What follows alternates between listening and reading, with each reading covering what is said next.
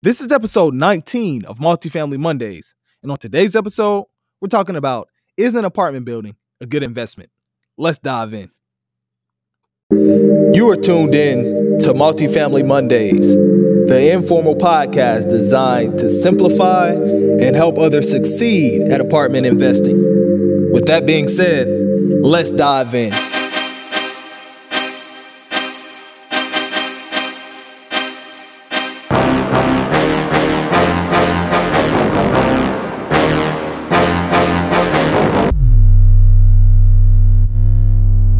It's your host, Roderick Jones, and I'm excited that you're joining me on another episode of Multifamily Mondays, the informal podcast where we simplify multifamily investing so that anyone can understand it.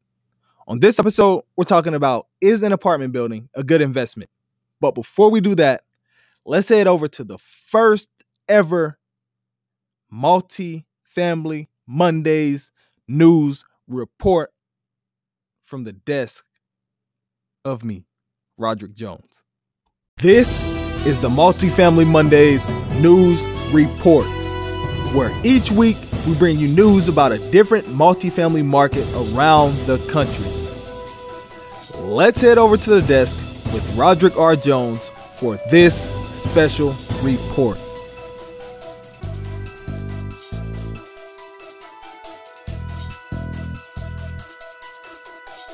Welcome to the Multifamily News Report. This week, we're talking about the Atlanta market. So the Atlanta market, the apartments and their residents contribute more than $3.5 billion to the economy every day. The Atlanta market has about 823,000 apartment residents, but it only has 381,000 apartment homes. The total economic contribution of Atlanta is $15.2 billion, and the total jobs that Atlanta supports right now is 157,000. Now, new research shows that the demand for apartment buildings in Atlanta is on the rise. Whether it's young professionals, couples, families, or empty nesters, this metro will need about 170,000 new apartment homes by 2023. However, that's a good thing because the apartment household growth is always rising, which is demanding that Atlanta build 170,000 new apartment homes. However, this is the problem.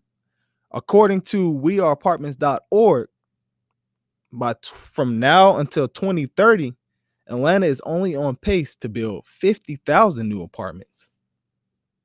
So in order to keep up with the job growth, and the population growth, Atlanta is going to need to build a lot more new apartments. So Atlanta needs to build new apartments because the apartment demand is growing and the industry needs to keep up. However, producing enough new apartments to meet demand requires new development approaches and more incentives and fewer restrictions. And Atlanta is doing a great job with the fewer restrictions because their barriers to the apartment construction is on the easier side. According to this index on weareapartments.org, it's a 0.4. So it's fairly easy to get into the apartment construction side of Atlanta, but we need more builders building in Atlanta and Atlanta keeping the barriers to entry low so that way the Atlanta market can meet the demand for the apartment households by 2030. This has been the Multifamily Report. Let's go to today's sponsor and jump into the episode. Today's episode was sponsored by R. Jones Capital. At R. Jones Capital, we acquire and manage large multifamily properties in emerging markets that produce excellent cash flow during ownership and a strong cash flow at the time of sale. If you are an accredited investor looking to grow your wealth, visit www.rjonescapitalgroup.com/partner. Now let's get into today's episode.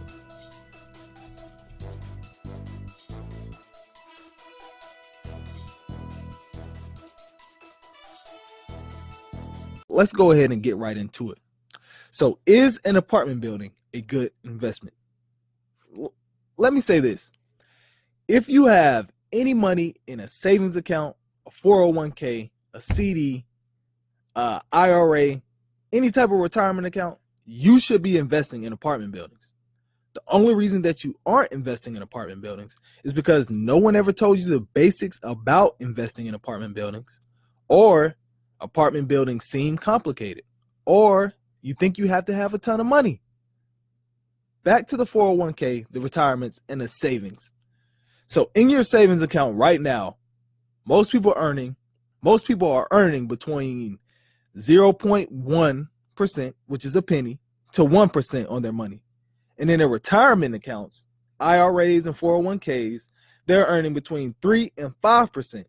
Some people are earning 7%, but they have to hold their money in that account for 35 years. Now, if you do the rule of 72, which is a shortcut to estimate the number of years required to double your money at a given annual rate of return. So what you do is take 72 and divide it by the annual interest rate that you're getting on your money. So let's do some simple math here. Let's say you have $300,000 just sitting in a 401k or a savings account and being managed by somebody else, and you're earning 3% annually on that money. With the rule of 72, it's going to take you 24 years to double it. So you take 72 and you divide it by 3. It's going to take you 24 years to double it. Now, let's spice things up a bit. Let's say you're getting 5% on your money. And we do the rule of 72, 72 divided by 5. It's going to take you 14 and a half years to double your money. So let's say, it's going to take you 14 and a half years to get your initial investment back. Whereas if you took those same funds and you invested into an apartment building where you can earn a annual return of between 8 and 15% plus equity, you'll be setting yourself up for a better future. Now let's break this down. So at R. Jones Capital, we only work with accredited investors, meaning people who have a net worth of $1 million, excluding their primary residence, or who earn $200K alone or $300K with their spouse. So let's say you have $300,000 just sitting in a retirement account or a savings account, earning pennies on the dollar. So that $300,000 is just earning you pennies. So let's say you take some of that $100K, or let's say out of that $300K, you just take $100,000 and toss it into a multifamily deal.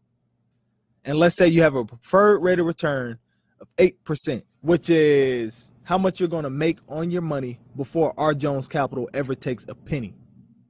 So with the rule of 72, we do 72 divided by 8%. It's going to take you 9 years, 9 to get your initial investment back. That's better than 14 years, and that's better than 25 years. But let's look at it like this. In your first year, you're going to earn $8,000 on your money rather than earning $5,000 or $3,000 if you're earning 3%. And if you're making 0.01%, the return is way better. So it gets better, though. It gets better. It gets a lot better. Then we're going to cash out and refinance within 5 to 10 years, and you're going to get your $100,000 back plus whatever equity that you have generated in this deal. So let's say in 10 years, you're going to earn $8,000 on your initial investment of $100,000 for 10 years. That means you're going to make $80,000 in just cash flow checks alone. Then once we cash out and refinance the property, you're going to get $100,000 back plus, let's say the property doubles in value, plus an equity check for $100,000. So when you add it all up, your initial investment you made was $100,000, right? So that initial investment of $100,000 made you $180,000 in profit. Whereas if you just let it sit in the bank, in a retirement account, or with somebody else who's managing it at 5%, you would only earn $50K within a 10-year period. At 3%, you would only earn $30K in a 10-year period. So is an apartment building a good investment? I believe the answer is yes. And now you see why. So here are some action steps. Hit that subscribe button and rate this podcast. I would love to hear your feedback, and I want to continue to make every episode better. And if you haven't done so yet, make sure you like me on Facebook at Roderick Jones Official. That's R-O-D as in dog, D as in dog, R-I-C-K, Jones Official. And follow me on Instagram at Roderick Jones. Be blessed, and I'll catch you on the next episode. I'm out.